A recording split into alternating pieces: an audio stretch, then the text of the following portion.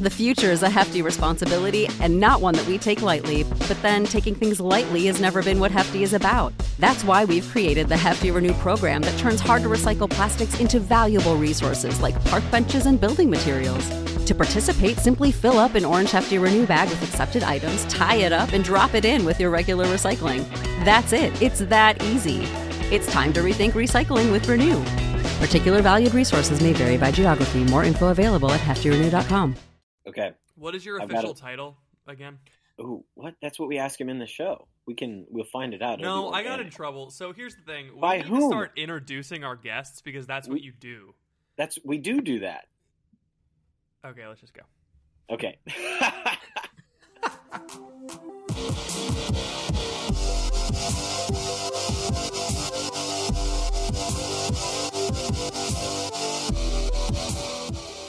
Welcome to the Crunch. It is your boy Ethan, and I'm Patrick. And Ethan, who we got here oh, today? come on, that's my line. My favorite thing to do is to ask you who we have on. Fine, I'll tell you.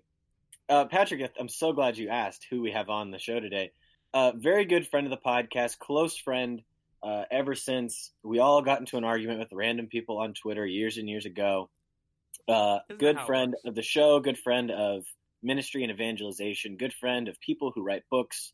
Joel Stepanek on the show. Joel, how are you?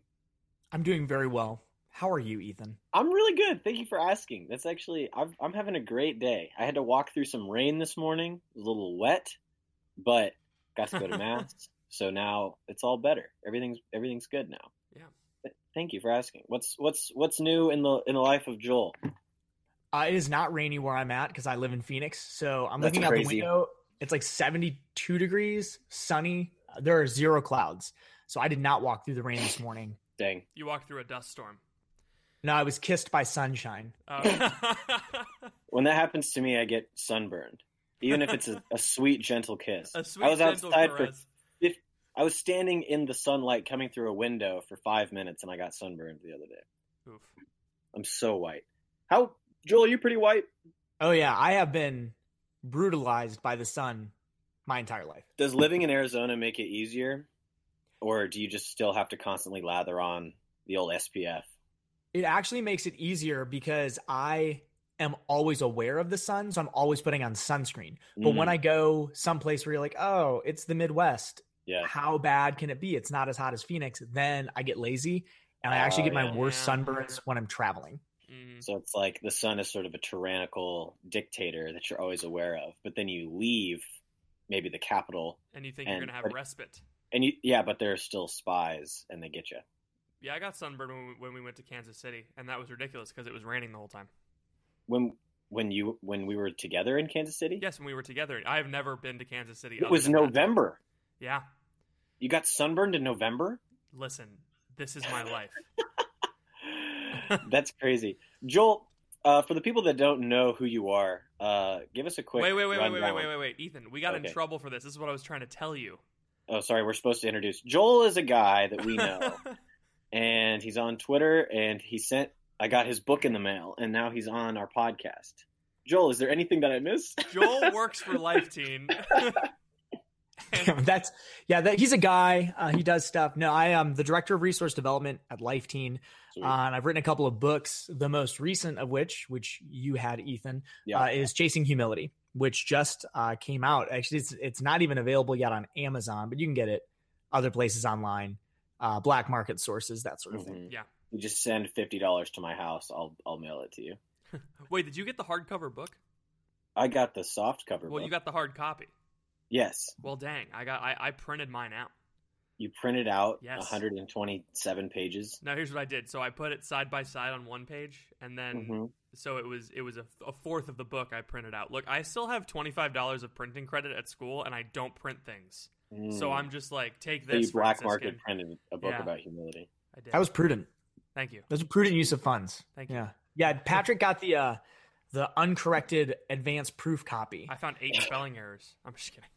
Yeah, you probably did. Humility is not spelled with 2 U's. No text. Just gibberish. Patrick, I'm sorry for introducing Joel wrong. I didn't know that we did that wrong. No, it's important. Teresa told me that we need to introduce people differently. Okay. Well, Teresa, she can start her own podcast. No, I'm kidding. Joel, I've known you since I actually went to a Steubenville conference that you spoke at. That's the first time that I ever like heard about you and heard who you were. And then the second time we ever interacted was when was a thing. Is that the anonymous Twitter account that you write about in your book? It might be. Potentially. What is why has Twitter so united us? Like what is it about the Catholic Twitter world that brings us all together? I think it's a great place where people get sifted into different camps. Yeah. I have intentionally drawn back a little bit from Twitter. It's a good place full of lots of good people. And I think everybody has the same goal in mind. Mm-hmm. But when you take things that like has become insanely famous and just so rich. Was that not funny? Yeah, when you take things like nonverbal cues and facial expressions and tone out of conversations, it's just an environment ripe for misunderstanding. And I think sometimes that happens.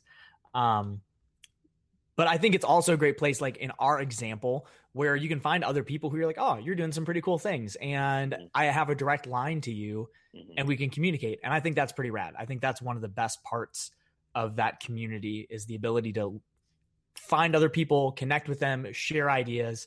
And otherwise you wouldn't have the space to do that. Yeah. In the future, obviously right now we know like where social media is at. We know where evangelization and social media are at together. In your opinion, in your professional opinion, as like working for a legitimate, real apostolate, for the next 5, 10, 15 years, how do you think the role of social media in ministry and evangelization and spreading the gospel, how should it change?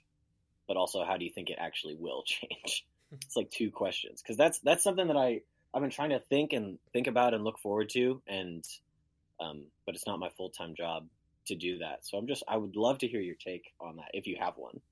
I think it's a place where how it needs to change, or I think it's trending in this direction in some places, but as a place of encounter, like the digital continent is where everybody lives, and that's not going away. When you run into people who are like, oh man, this phase of life right now with technology, short of an apocalypse that throws us back to an agrarian society, which might not be too bad. Some days I could go for that. But this is what we have. And so I think if we become more outward focused and this is a place where seekers can anonymously encounter the faith and we recognize that reality and we start to trend our content toward that, that could be a game changer because people are going to be more likely to say, man, I have questions about life. And late one night at 2 a.m, just start combing through religious accounts or trying to figure out information that answers big questions that doesn't require the face-to-face interaction walking into a church or even with another person. That said, I think the change has to take place. And this is not just in Catholic accounts, but I think religious accounts across the board, because you have the same thing in the evangelical world, in the non-denominational world, in the Baptist world, where those communities can sometimes become really inward focused. Mm-hmm. And then people stumble across our community and they're like, oh, I'm interested in learning more about, what are Catholic voices saying on Twitter? And then they're like, oh my goodness. There's a lot of infighting here. I didn't expect that's a lot going on. Yeah. And then and again, it's not just the Catholic Church. Like right. Any religious organization has the chance to look inward rather than say, how can we make this a place where we encounter others versus a place where we hash out our disputes publicly. We're just like airing our dirty laundry on Twitter publicly, and everyone looking in is like, yikes, this is kind of intense. Yeah, and I think people are well-meaning. I mean, people are passionate about these things. I just wonder if there's a better forum that we could have those discussions and be able to have them candidly without being so public. Like, you're having an argument in a glass box that people just kind of walk around. They're like, oh, what are they doing in there? That's odd. So what is that forum then? Where do we go with all that stuff? Not we. I don't really participate in any of that. I only get on Twitter to tweet about my Bible studies, but because I'm a whatever. But where does that conversation go so that it's not as public? Do we just move everything to the DMs? The DMs, yes. I mean, do we move? How do we make an entire shift from that? Because like I can change on my own, but that doesn't necessarily guarantee that the 24 other people that are having the conversations on my feed or in my circle are also going to change just because I've changed, you know? Oh, absolutely. And I think that's the toughest part is how do you, and you can't force other people to change behaviors. We can model it. I think I love the phrase culture, and it's used in organizational speak, but like culture is not taught, it's caught. So the idea that, you know, even in Life Teen, let's say, if I want to impart a certain culture, I can teach that and be like, hey, this is how we're going to be, everybody. But if I'm not living that, even if I am, that's not necessarily going to help people pick it up. But people catch culture by witnessing other examples. And I think that makes it a slow process, which is what's frustrating. We want something instant, but it's just not instant. I want the instant mashed potatoes equivalent of culture. I just want to put it in hot water and have it immediately. So you want American culture? That's so gross. Instant mashed potatoes are one of the worst things. Don't talk smack on Hungry Jack. I can't. He was my boy. I had so much Hungry Jack growing up, and they're whipped, everything in it smooth and oh man, smooth buttery and creamy. And when they say instant, they mean instant. Like instant. You heat that water up, you put that stuff in. If you stand too close, you'll breathe it in. You breathe in some potatoes, but oh man, it's quick. This is a pro Hungry Jack podcast. I will agree to disagree. But I don't like the forum. This is the forum for disagreement. This is it. Yeah, this is the forum. We're in a glass potato box. Joel, I think you begged a very interesting question that I'm curious about, and I think I would love to get maybe an inside look. How does Life Teen as an organization not turn inward and turn outward like you were talking about? Because I think it's different for every group. Like a parish obviously has different challenges turning outward versus turning inward, and doing something like Focus or working as a youth minister, like those are all different, right? So an apostolate like Life Teen is very special in that regard. So I was just, if you had like, what as an organization, what does that look like for you guys, and what has it look like, and what's the future?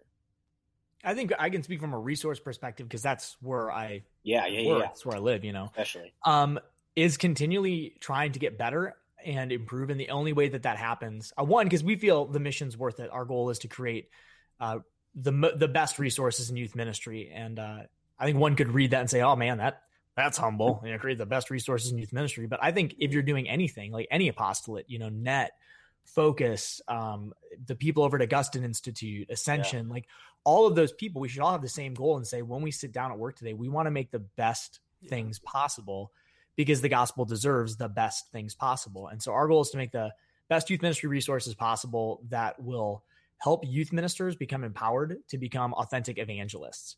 So in order to do that, it requires continually looking at what other people are doing, not only across, you know, our quote unquote industry, but across cross sections of what are people doing in different realms, even non-religious realms, to run small groups, to help encourage behavior change and behavior modification, to impart values, and then taking the best of that and saying, all right, how does that inform what we do? And I think being continually critical of ourselves and receiving the criticisms others offer. I think that helps you from getting real inward focus, because once we get inward focus, that's when you start to receive criticism and say, oh, those people, they don't know anything. They don't have any idea what this takes or what we're doing. Or you look at other people and you say, oh, that's never going to work. That idea is never going to happen because we know better. I think it's looking at anything and saying, oh, that's interesting. How are they doing that? Is there value to how we might do something like that? Or here's a criticism we've received. Let's look at the validity of that and how we might be better from that. And I think it's humility at the end of the day. It's having a sense of humility, and that's what keeps you from becoming inward focused. And inward focus is really pride even personally, like if I become inward focused, that bears fruit in pride, and that ultimately is destructive. I sense a segue. One of those like fun carts that mall cops drive around. Yes. Precisely. Those are the best. No, meaning into talking about your book. So but first I have something to kind of bounce back on that. My priest, who is Father Anthony, tweeted something yesterday / said it in person. Sometimes I forget which is which, but that like giving criticism sometimes just gives us a semblance of control. Like just pointing at things and saying like that sucks and here's why makes us feel like we're doing something. And in that sense, that's a way to like be inward focused, just like pointing at the organization and looking like here's everything that's wrong with us.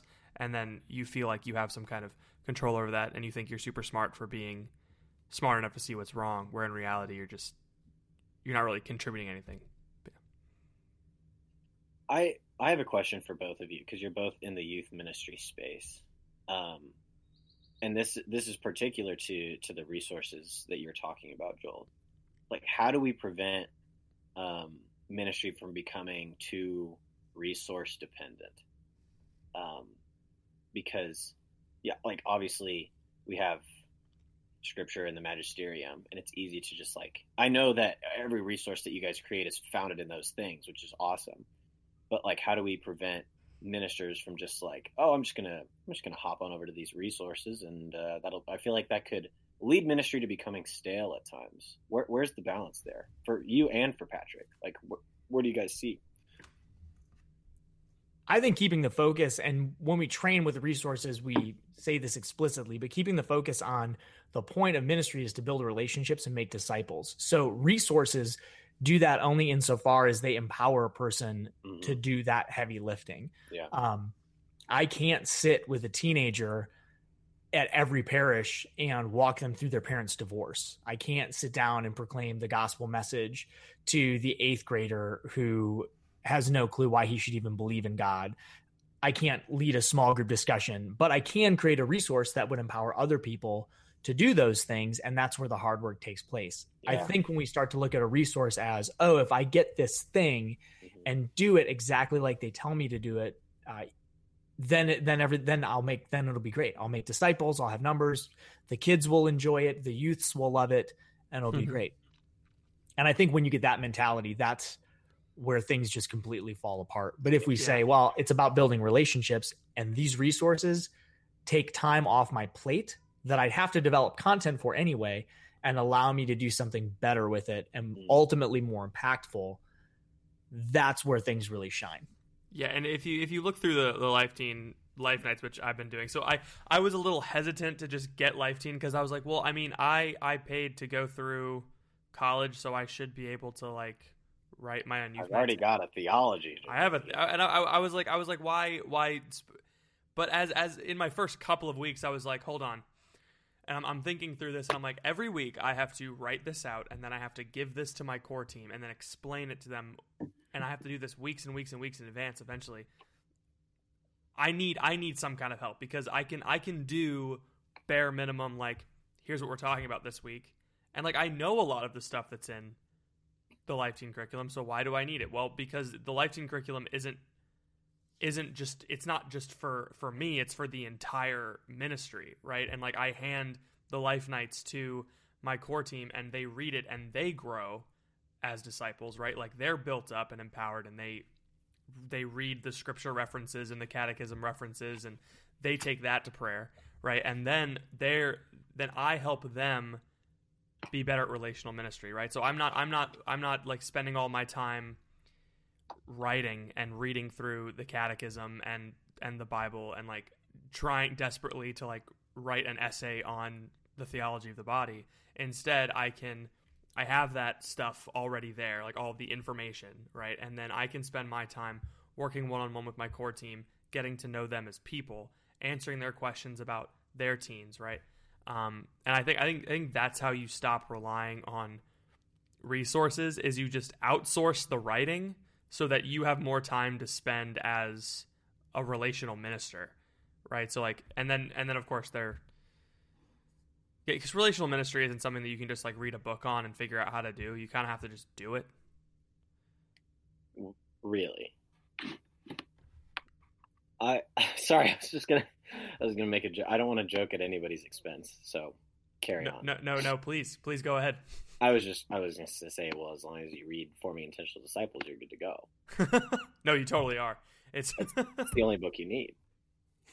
Well, and again, with that, I think there are books out there that can provide the empowerment and like, oh, here's how I get started. But to Patrick's point, if you read Forming Intentional Disciples, but you never go and live those things and even fail at those things, then it's great to have the knowledge, but you can't go out and then, I tried it and it didn't work. Well, why didn't it work? I'll go back and figure that out. And I think that's why people fear relational ministry, because ultimately sometimes it might mean we fail, and that hurts. Like when you invest in somebody relationally and you let them down, or they walk away, or you do or say something that pushes them away from the faith, which can sometimes happen, that stings. And so I think a lot of people look at a resource like, well, if I hide behind that though, then I can do one of two things.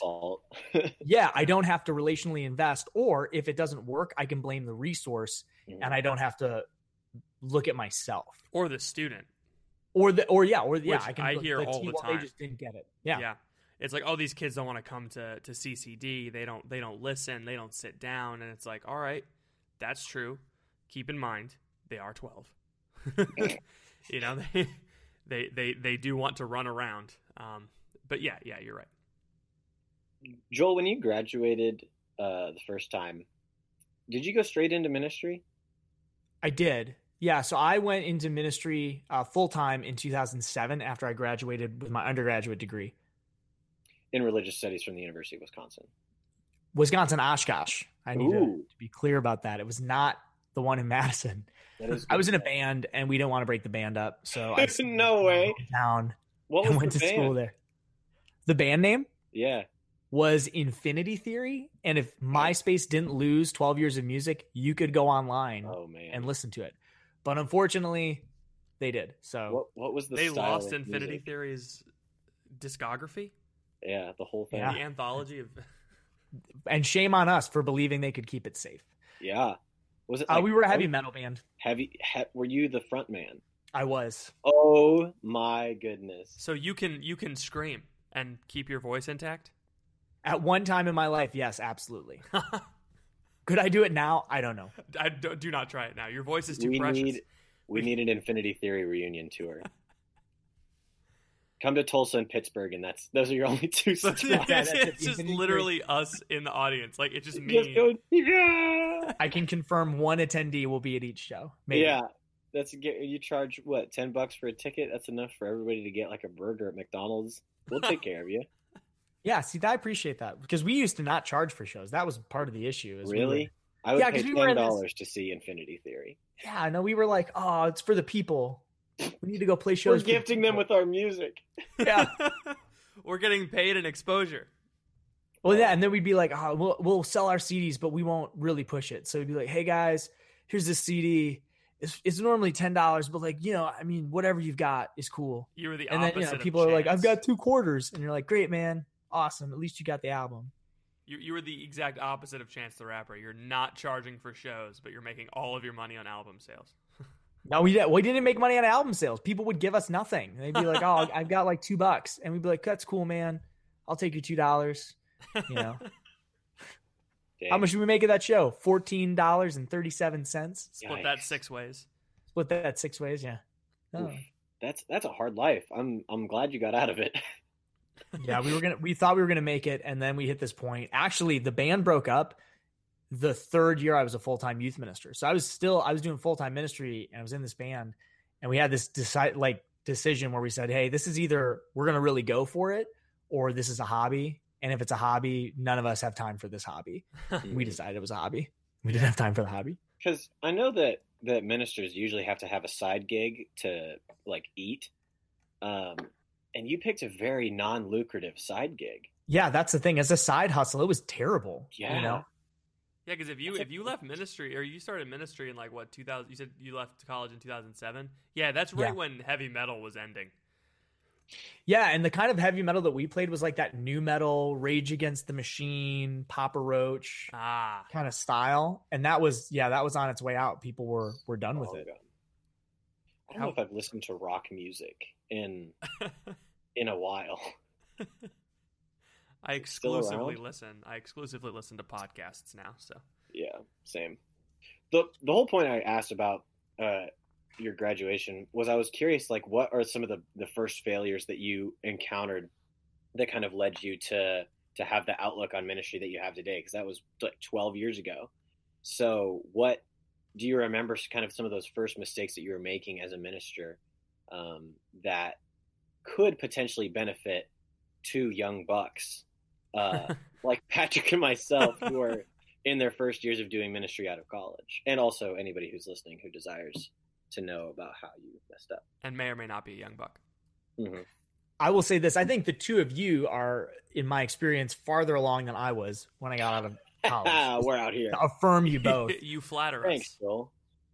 I think some of the things that I made that are just vivid in my mind were thinking that I had come to save the parish and the teens. Yeah. I had a conversation with somebody I was 21 when I started, 21, 22. I turned 22 that first year. And somebody said, you're young, all the adults, they're going to struggle to respect you. The adults meaning the volunteers, the core leaders.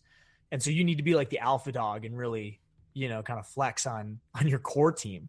Ooh, that was awful advice. That's bad that was advice. Bad advice. Yeah. But I thought like, otherwise they're not going to listen to me or respect my authority. And as a result, I didn't listen well. I communicated poorly. I didn't put good systems in place. And so I wound up being the young guy who couldn't respond to emails, didn't give out the schedule on time, and tried to do everything himself. And that wasn't good. I told one of the adult core members, they had some conflict the year prior to me being hired. And she was trying to like fill me in and just say, hey, these are real issues we're having as a team. And I was so frustrated, like, dude, don't waste my time with your issues from last year. This is the new thing. And so I really, honestly, I looked at this lady and I said, I don't care what happened last year. Awful. I mean, but I don't know what I was I was an idiot. And she quit, understandably so. She should have quit, because basically I said to her, your experience, your feelings, what you're wrestling with, I don't care about it. And what a horrible message to send. So a lot of hubris in that first year. And about midway through, after everything had tanked out pretty bad, core members had quit. And a lot of it was my fault. I finally got introspective and said, what am I doing wrong? And I wasn't communicating efficiently. I wasn't listening. I wasn't being an empathetic leader.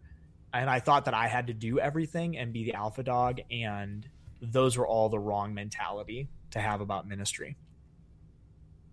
Shoot. Because you do feel like you have to do everything. That's like a real feeling when you first start your job. You're like, well, at least I'm like, I'm the one that's being paid to be here. So like I feel weird like asking core team to do a lot of work, because I'm like, I'm the one who's paid to be here, so I should do a lot of work. But then I'm like, oh wait, I can't actually do all of this, and you guys have different skill sets than I do. So I've started delegating, and first of all, it feels great, because some of these parents, some of these core team members, they know a lot more than I do, and like asking their advice and like letting them put me on the rack and like tell me what I'm doing wrong. It sucks a little bit. It's really humbling, but also I've been learning, and I've realized that I'm starting to realize that even though I'm young and don't know everything, people know that, and they don't expect me to know everything. Totally. John Acuff is one of my favorite writers. He's written a couple different books, but in one of them, I forget which one, I think it's Start. He says, and this is a loose paraphrase, he says that one of the highest forms of narcissism is believing you'll be good at something right away. Mm-hmm.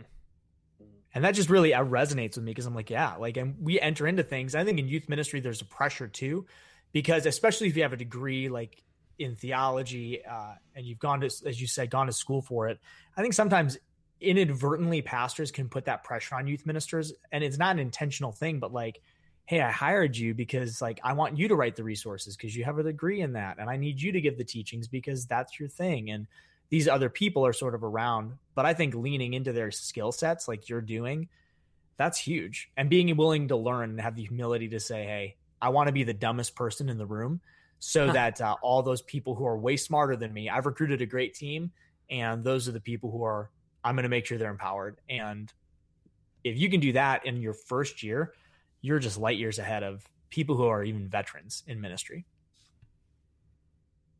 Joel, I love how you keep bringing up the humility thing. Like, you're just really it's not like this is a 100% sincere comment.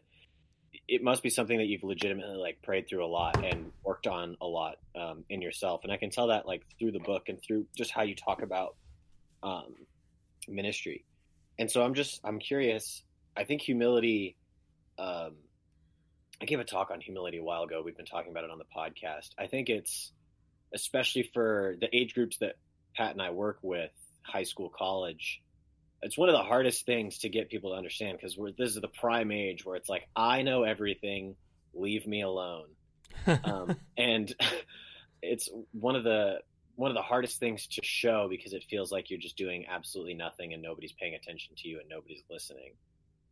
And so there's a lot of humility required in perseverance and loving people, even though it seems like they're not really paying attention to you or listening to you or caring about what you're caring about.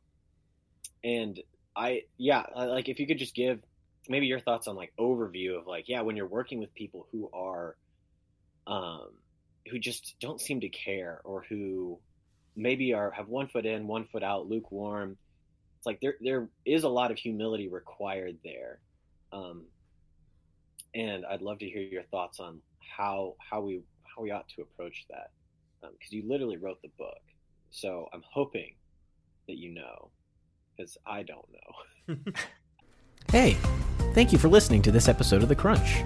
Sorry to interrupt what I'm sure is a stimulating intellectual conversation, but I wanted to pause the episode real quick to let you hear from some of our sponsors. We will be back right after this. I think this is going to sound weird, Okay. but I think one of the keys to having humility in ministry is actually having self-confidence. And what I mean by that is being able to be secure in who I am, having a developed sense of self, of who I am before God. Because when we do that and we say, all right, I am a sinner in need of a savior, and I stand before the Lord, and he looks upon me in Christ as a new creation, and he sees me, that's enough. Everything else beyond that I do in ministry then is only an extension of that identity, but it is not my identity. And I think in ministry, it gets really easy for people, especially in the Catholic Church, to get bound up with this idea that like, this is how I'm working out my salvation, with fear and trembling. And then when things happen, like I get criticism, or there's an anonymous account online that's saying bad things about me, or I am not seeming to satisfy the desires that my priest has for this ministry, and he just seems cold and distant and not affirming. If we don't have a sense of who we are in Jesus, and that being our principal and key identity, then all of those things really get to us, and we can't be humble because we push back against them, right? So then we get criticism from a parent, and now instead of having a sense of self, I'm saying, okay, I'm going to consider that. I'm going to pray through that criticism. I'm going to receive it humbly, because at the end of the day, that criticism doesn't determine who I am. Then we push back and we say, no, you're wrong.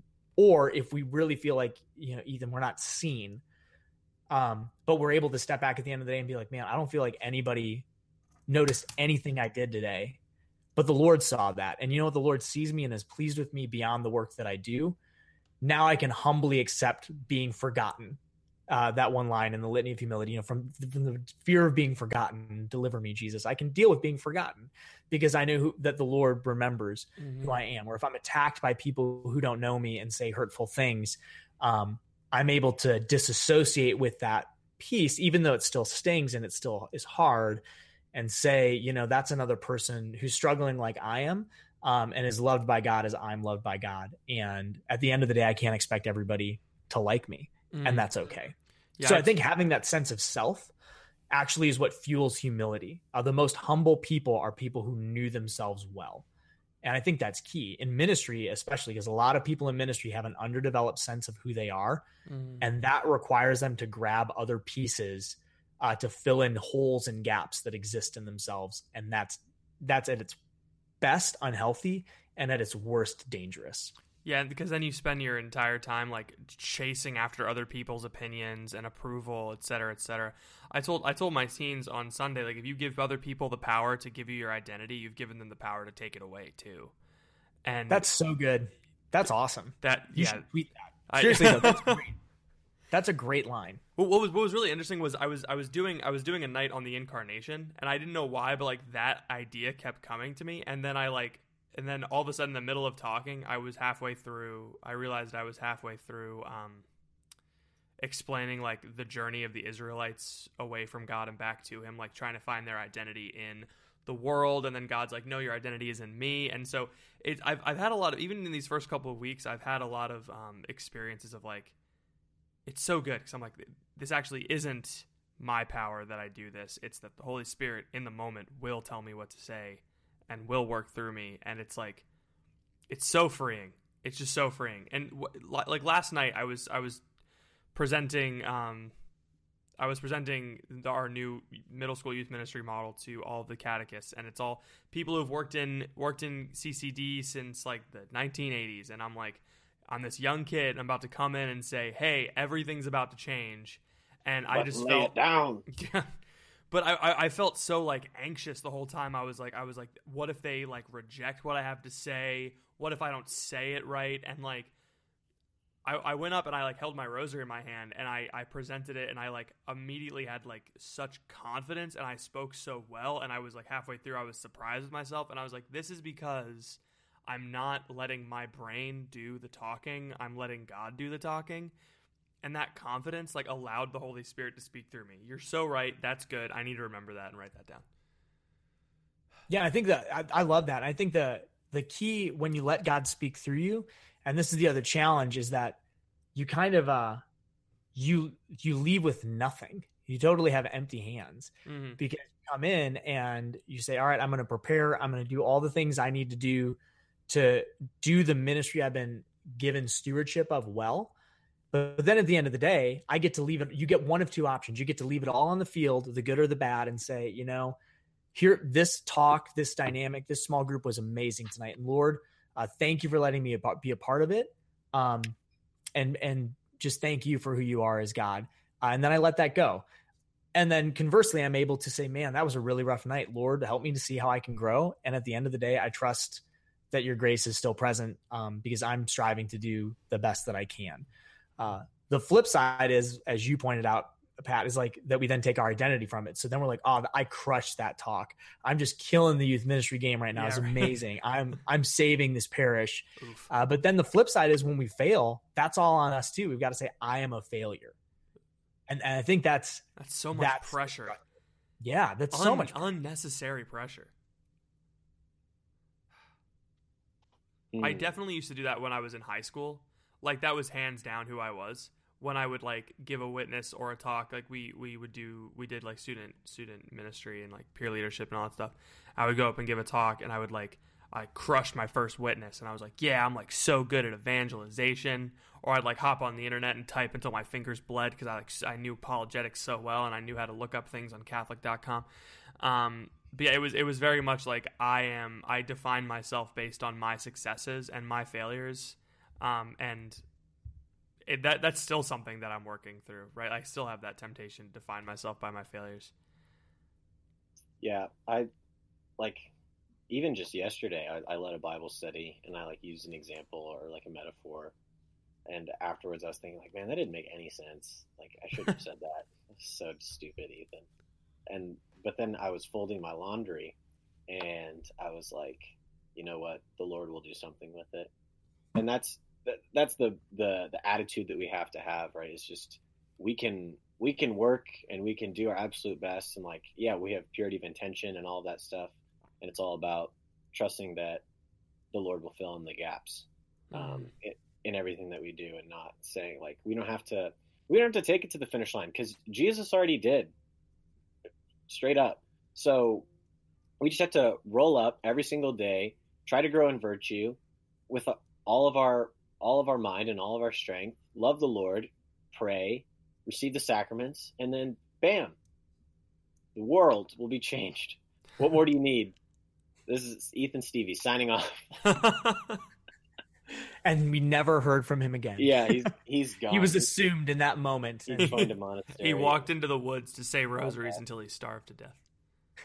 And that day, Ethan logged off. I'm kind of stuck on the whole notion of self-worth and like being tied up in our identity and where our identity is found. And I think this is maybe it's been said before, but it's such a, I want to say the word crisis because we have too many crises. It's an issue that everybody's dealing with. Where is my identity? Is my identity in school? Is my identity in my fraternity or my sorority? Is my identity in my sports team? Is my identity in any of these things? And nobody is living out, not nobody. It's so rare to see people living out an identity that was a good identity that was given to them. This is something that Catching Foxes talked about like 2 weeks ago, last week, I don't really remember. But Gomer was reading like a book, and it was a parenting book, and it was all about how like strong parents who give their children identities are so important and so needed, because if children aren't given identity specifically by their parents, then they're going to find it everywhere else. And that's an interesting role that we have to play as like the people who have to kind of pick up those pieces for all of this generation that we work with that was not given an identity by their parents and instead found it through TV, the internet, movies, pop culture, all that stuff. And it's a weird spot to play because you can't be the parent, but you also kind of have to be. I don't really know where the balance is.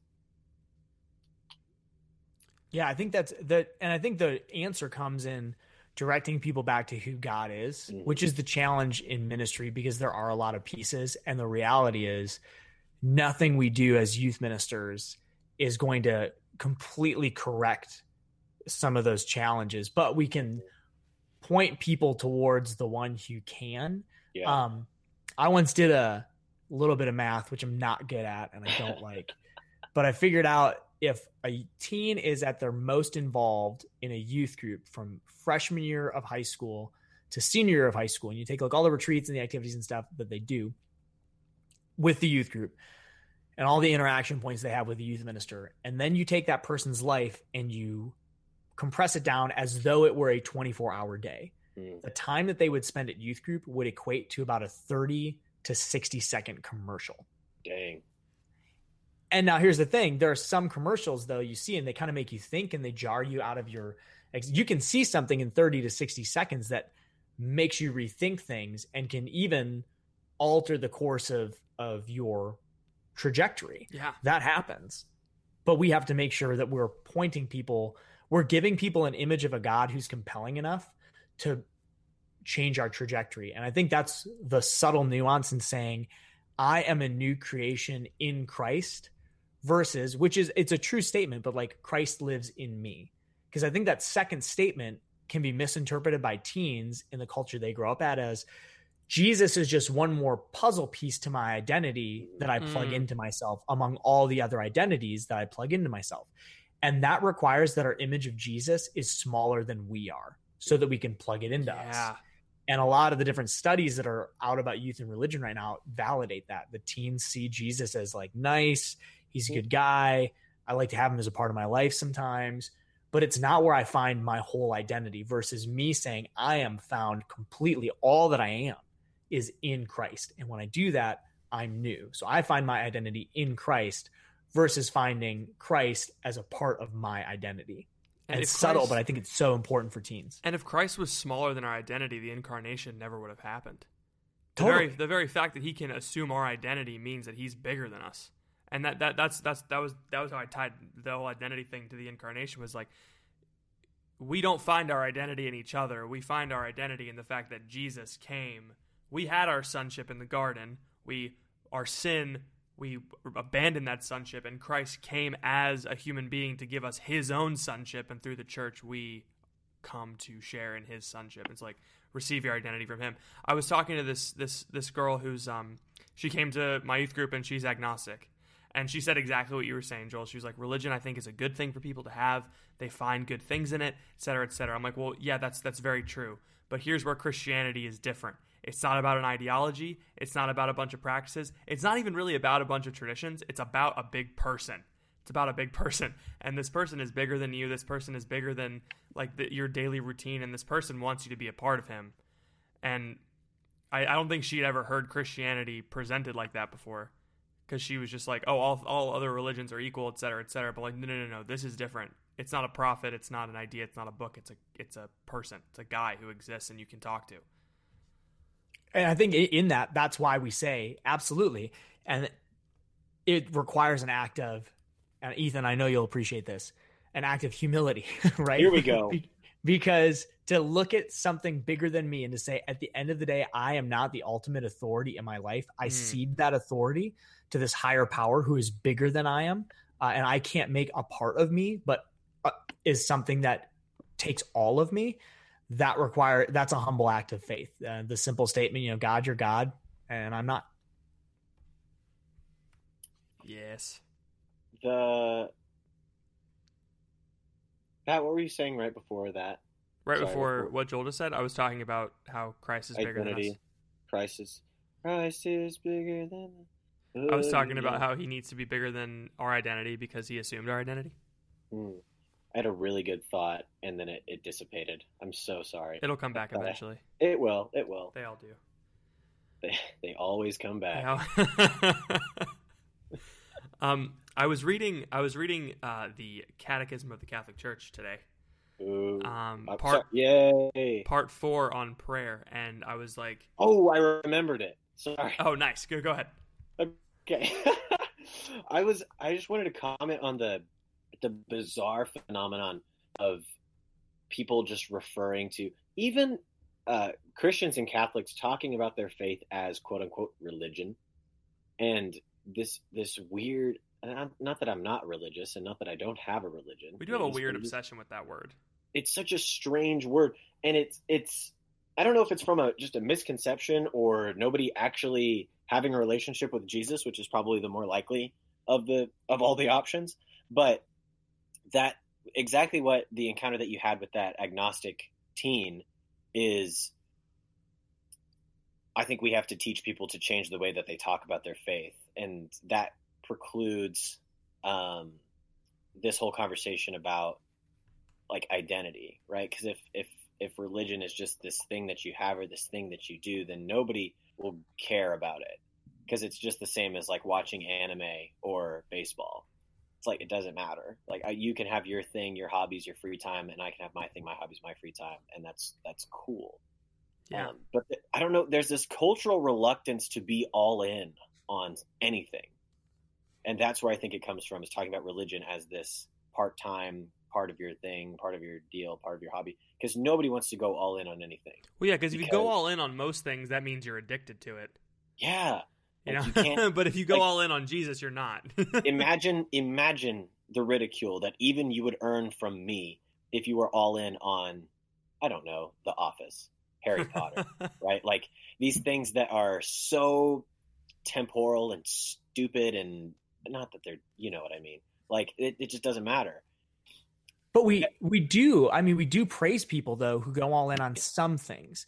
Like, yeah. So there are people who would say, wow, that person dedicated their entire life to serving in third world countries. Yeah. And then we praise that. We're like, that's incredible. And it is. It's absolutely admirable. Or we even do it like down to level with like sports. This basketball player trained however many hours a day, and Kobe, LeBron James, he's the best that there's ever been. And there's, though not everybody's on board with it, but a lot of people look at that like, wow, it's almost admirable that you've gone all in on that piece, because we look at those things as not necessarily inconsequential. And I had a conversation with a parent when I was a youth minister once, where they were asking, why does my teen have to go to this confirmation stuff? It takes so much time. And I said that, and like, well, we praise teens for dedicating extra time above and beyond for a sport, for a hobby, for a skill, for school. Like we praise that. We're like, yeah, like you be all in. But yeah, when it comes to Jesus, man, and there's so many complicated things that we could nerd out about on that, from like the view of what religious affiliation is, from affiliation to fanaticism after 9/11, and how before that being all in was not a bad thing. But then after 9/11, we equated being all in on religion to fanaticism, which is bad. Interesting. All the way down to just I was 5 years old when that happened, so I have no like. Yeah, and I think that's the thing. Prior to that, people like, the new atheists, Hitchens, Dawkins, were outlier voices in the atheist community. The push with atheists prior to that was, let's all come together on humanism. You're religious, we're not religious, but we agree on some things. How can we dialogue and interact? But after 9/11, voices like Hitchens and Dawkins became more prominent because people were scared. And it was like, and they felt validated, like, look, see, this is what happens when you become too religious. Ignore the fact that this is a fringe group of Islam that some Muslims would say is so far removed from Islam, it doesn't even look like Islam. The same way that we look at the Westboro Baptist Church and be like, that's not a Christian group. But that was just enough to get people thinking, ooh, I don't want to be too religious because I don't want to look like that. Yeah. I do think there is some kind of, when there is an admiration of religious, not, I guess, fanaticism. Yeah. So like we do have this cultural understanding that Mother Teresa is awesome, unless you're Chris Hitchens. Richard, unless you're Hitchens. Yeah. We do have this like comment, like I'm somewhere between Hitler and Mother Teresa, right? So we have this paragon of goodness versus this paragon of human badness, right? There is some kind of admiration, and like I did see this in my high school. I had a conversation with a friend after so I gave my senior baccalaureate speech, and I was talking to my friend Caitlin, who was not religious, and I was like I wonder why our senior class, like as a whole, doesn't really view God as something important and something that, and she was like, well, Patrick, like she told me that like she said that I had reached a level that was beyond high schoolers, and that people see me and they think I can never be that holy. And I was like, well, first of all, that's a ridiculous thing to say. But why? I think that's the other thing is we either think that it's not worth going all in for religious reasons or into our faith, or we think that it's impossible to go in because I'm going to have to give up who I am. I'm going to lose my identity that I've crafted for myself. I'm going to lose it. And if I go all in, I'm just not holy enough. And I think that's a point of pride too, right? Because you're saying, well, I'm not strong enough to do everything, and I'm only going to do things that I'm strong enough to do, so I'm not going to do that. So I think that those are two reasons why people don't go all in their faith. Yeah, and there's a reluctance to get stronger. Yeah, like absolutely. Nobody's trying to take the time. It's like there must be like a weird philosophical movement that explains it, and I'm not smart enough to know. No point in getting any smarter. But there's got to be there. Yeah, maybe it is postmodernism of like you were born and what are we told our whole lives? Like you are meant to be like great at something. You just have to find out what that is, And so it's like every time you're bad at something, it's like, oh, must not be the thing that I'm great at. And so you move on to another thing. It's kind of that. Yeah, that's a good point. Yeah. And so it comes to prayer, which is something that is a struggle for everyone. And it's like, oh man, I'm not good at prayer. I can't relate to this God that is invisible and all powerful and all knowing. It's like, oh, big whoop, join the freaking club. Like everybody struggles with that. So it's this, yeah, I think individualism has something to do with it, of like thinking, oh, there's a thing that I'm good at somewhere and I'll find it. And a desire to not be a part of a community in that way of like, yeah, I want to forge my own path, do my own thing. I need to be the sole good person at one thing. And in that sense, you're just alone. Right. Yeah. But can't we be just as subversive? I think within as we're forming young people and even in our church community with some of the things we say, again, inadvertent phrases, but like playing into that idea of like, be great at something, find your greatness. When we misquote that, I love that Pope Benedict XVI misquote, which is like, you were made for greatness. Like you were not made for mediocrity. I'm trying to think of because it's not a real quote, so I haven't even committed it to memory, but like the idea you were made for greatness. When the real quote is, man was made for greatness for God himself, which is different than, hey, you were made to be great. Well, great at what? But if I say, hey, you were made for greatness, and that is found by being put into God himself, that's how you become great. That's how you find who you are. We say things like, become the best version of yourself, which if you're holy, you have to be the best version of yourself. Best version of yourself. Yeah. Best version. That's the thing. And which is true. If I'm holy, I am the best version of myself. Yeah. But if that's not explained or contextualized, then it's like, well, how do I become the best version of myself? And now I'm the savior again. And that's problematic. Yeah. And back to what Ethan was saying about prayer, connecting to what Joel said earlier about like the greatest narcissism is thinking you have to be the best at something right away. When like Ethan was saying, when we try to be great just in the human sense of the word, and we try to pray, or we try to study theology, or we try to do this, that, or the other thing, and we're not good at it right away, it causes us to run because we perceive ourselves to be failures, and that's all that I have. But yeah, I thought that was a good. I just wanted to make that connection because it was a good connection. So good. So I was reading the Catechism today. There you go. I was saying earlier. Yeah. And this actually does connect. So I was reading the section on prayer, and I was sitting there. I was like, all right, I'm going to pray before the podcast. And I was like, I really want to read the section on prayer, but I should read something on humility. Whatever, I'll read it on prayer. Turns out, like in part 4 of the Catechism, the third paragraph in that section is about how the first act of prayer is an act of humility. Mm-hmm. And I was like, oh, yeah, this makes a lot of sense. And in order to go before God, like we have to have this profound humility and understanding that like God has called us to this. It's not something that we chose ourselves. And the most humble prayer that I talk about all the time because I love it is like a prayer of St. Francis. And it's just 2 sentences, 2 questions. Like, who are you, Lord? And who am I? And when I was teaching this to my teens, I was teaching them like, what do you guys want to pray? This is how you do it, right? Like, this is how you start that, right? Just start praying by just asking the Lord who he is and asking him who you are, because you need to know both of those things. And you're going to keep growing in those things. And it's going to be really tough, and you're not going to figure it all out right away. But if you persevere, that's where holiness is. The section on prayer says that like 3 things are necessary for prayer in the Gospel of Luke: perseverance, humility, and urgency. Wow. Which, funnily enough, are the 3 names that I've given. I don't have any pets. Dang it! I was going to say.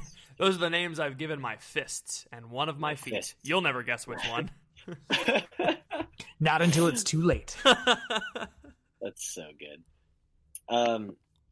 So Pat, the thing that normally happens at the end of a podcast is happening, and so we need to just say, not wrap it up, but we've been going for an hour. Joel, do you have any final concluding thoughts? We've talked about a lot of things. Talk about ministry, talk about identity, talk about how to fix the world's problems with this one and only podcast. How is there anything that you kind of want to close us out on? I think to say one, humility is a work that takes a lifetime. And I think one of my biggest fears with writing the book, Chasing Humility, which you can get on Amazon.com, pre-sale. Maybe by the time this podcast is out, it's available, is that I would never want to be perceived as like an expert in that because I'm so struggling at it. But I think it goes with what we're saying, like the desire to be great at something, it doesn't happen right away. And humility is a continual work of finding myself in the Lord. And I love those 2 questions, asking that is a prayer of humility. God, who are you? And asking that question first, because that's what matters. Who God is what matters. And then who do you say that I am? Who am I in your eyes? And that's where I find my sense of self-worth. And if I have that sense of self-confidence, that is the only way to truly live humility without trying to grasp at these other pieces of affirmation that might form my identity. And that becomes critical for any disciple because it's what allows them to go out in the world and evangelize and proclaim the gospel, and be able to do that in a witness of life that is compelling and outward focused rather than inward focused. And it becomes essential for people in ministry because it's the only way that they can function as whole ministers without becoming destructive or unhealthy because they're seeking affirmation, praise, empowerment from their ministry versus saying, this is a part of what God has called me to do right now, but it is not how I am defined. Bang. This is one of those podcasts I'm going to have to go back and listen to and take notes and actually like register it and then learn it and then do it and live it. We did like a fantastically okay episode on humility like 2 months ago. We did. We did. Nothing compares. If I've learned one thing, it's that I will stop at nothing to find Infinity Theory mixtapes, albums, EPs, LPs, whatever they've got. I'm scouring the internet for it. I'm hacking into MySpace's servers. We're gonna get it back. When you find it, let me know. Absolutely, I will. I'm gonna hold it ransom and make you pay me $14.37. Here's my only issue with the band is that Infinity Theory does not sound like a heavy metal band. No. It sounds we did not do it's a name that evolved with us. It has nothing. The name has nothing to do with death or things being dark.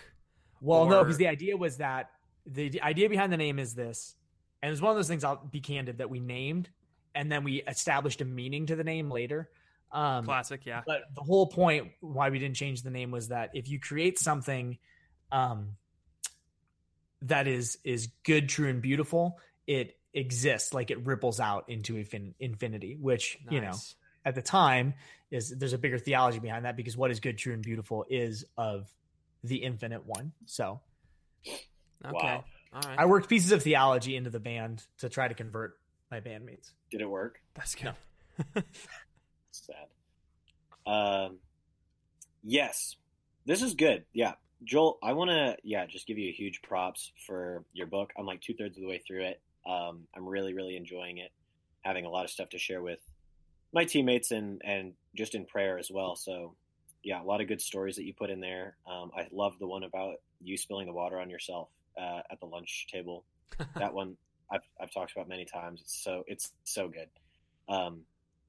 Just want to give you a shout out for that and for all the work that you do for Life Team, because if you didn't do that, then my buddy Patrick would be peeing himself every single day trying to write resources for his teens.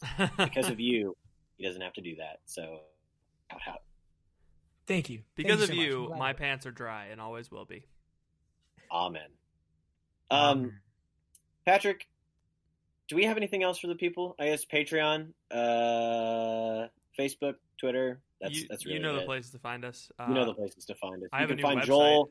You can find Joel at LT_J Stepanek. I'm pretty sure. Isn't that your handle? That is correct. Yep. For Instagram and for Twitter. Yep. There you go.